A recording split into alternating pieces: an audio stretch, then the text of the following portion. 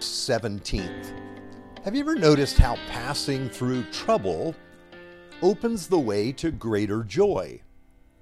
On Sunday, I shared about how Sandy and I walked part of the Camino de Santiago in northern Spain this past spring. We hadn't prepared so well for this 75-mile hike. Well, not as much as we should have, and we felt it, for a number of reasons. First, there are actual hills to climb. In Miami, we can do the stairs, and we even walked the bridge on Rickenbacker Causeway a few times. But that didn't prepare us for what we were going to face in Spain. Also, to speak frankly, our age is catching up to us. We originally planned on walking the Camino 10 years ago, but that trip fell through when Sandy injured her foot. Adding 10 years to our ages didn't make the walk easier. On the contrary, it made it tough.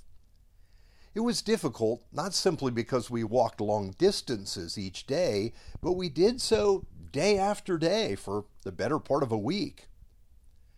Now, along the way, Sandy and I talked about many things. And one thing I asked her is if we might return and walk another section of the Camino next year. The pilgrimage path we were on is actually over 400 miles long, and there was more that we can walk. But she made it absolutely clear that there was no way she was going to do that. It was too tough, too painful. She asked me what friend I'd be asking to walk with me. Count her out, she said. Now I want to get to our scripture passage for today. This is John chapter 16, verse 19 to 20. Jesus saw that they wanted to ask him about this, so he said to them, "Are you asking one another what I meant when I said, 'In a little while you will see me no more'? And then after a little while you will see me. Very truly I tell you, you will weep and mourn while the world rejoices. You will grieve, but your grief will turn to joy." Now, as Jesus is explaining the pathway to joy to his disciples, he goes on to add the illustration of a woman who is in labor. I've been told never, as a man, to use this illustration in preaching because I've never experienced the pain of childbirth. As a man, it's advisable to stay away from this one. But Jesus uses labor as a way to talk about how joy comes and to tell the disciples when they will experience it.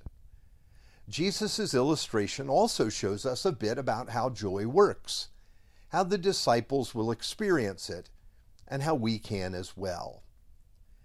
Now I want to go back to that hike Sandy and I took on the Camino in Spain.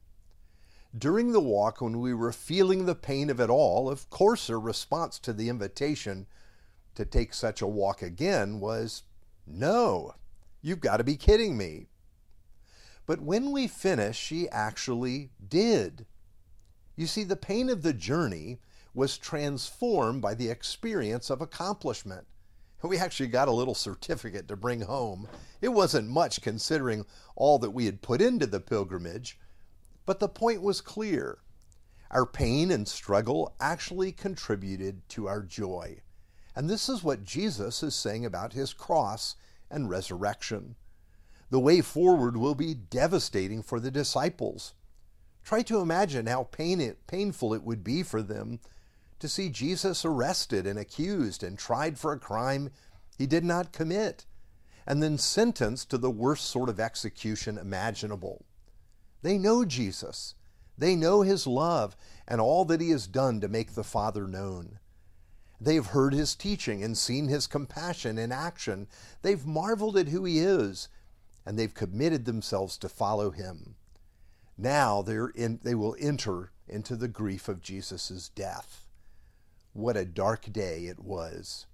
The disciples hid, they scattered. They were crestfallen and devastated by the loss.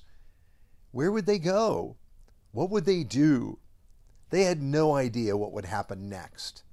Then Jesus appeared to them alive. The Gospel of Luke explains what happened. They were startled and frightened, that's the disciples, thinking they saw a ghost.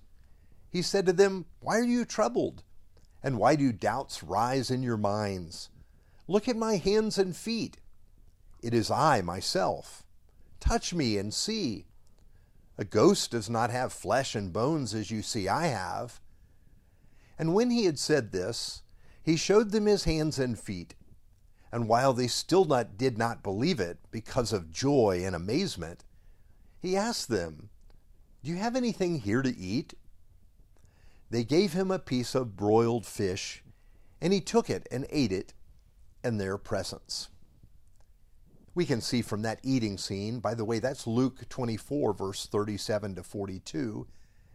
We can tell from his eating with them that this wasn't a wish dream. They could see his hands and sides, and they could actually eat with Jesus. Here was that joy that Jesus promised. They knew he was alive. Now imagine what this knowledge did to them. It meant that their world had changed. Their sins were forgiven. Because Jesus lives, they will live also. What Jesus taught is all true, and his promises can be trusted. And this realization began to change everything about their lives. The fact that Jesus passed through such mistreatment and death to life made the glory of it all the more beautiful and powerful. A joy was lit like a fire that could not be put out. The fuel for that fire was the love of Jesus, and it swept through the lives of the disciples and carried them along for the rest of their lives. And this is why, despite the extraordinary difficulties the disciples faced, their lives were characterized by that joy. Paul, for example, in his letter to the Philippians, calls the church to rejoice with him, even though he's in prison. He even says, "For me to live is Christ, and to die is gain. Whatever comes, it is all good, because I am found in Christ," he says. And this is also where we stand. And this is the joy we are called to live in. Let's pray. It's true, Lord.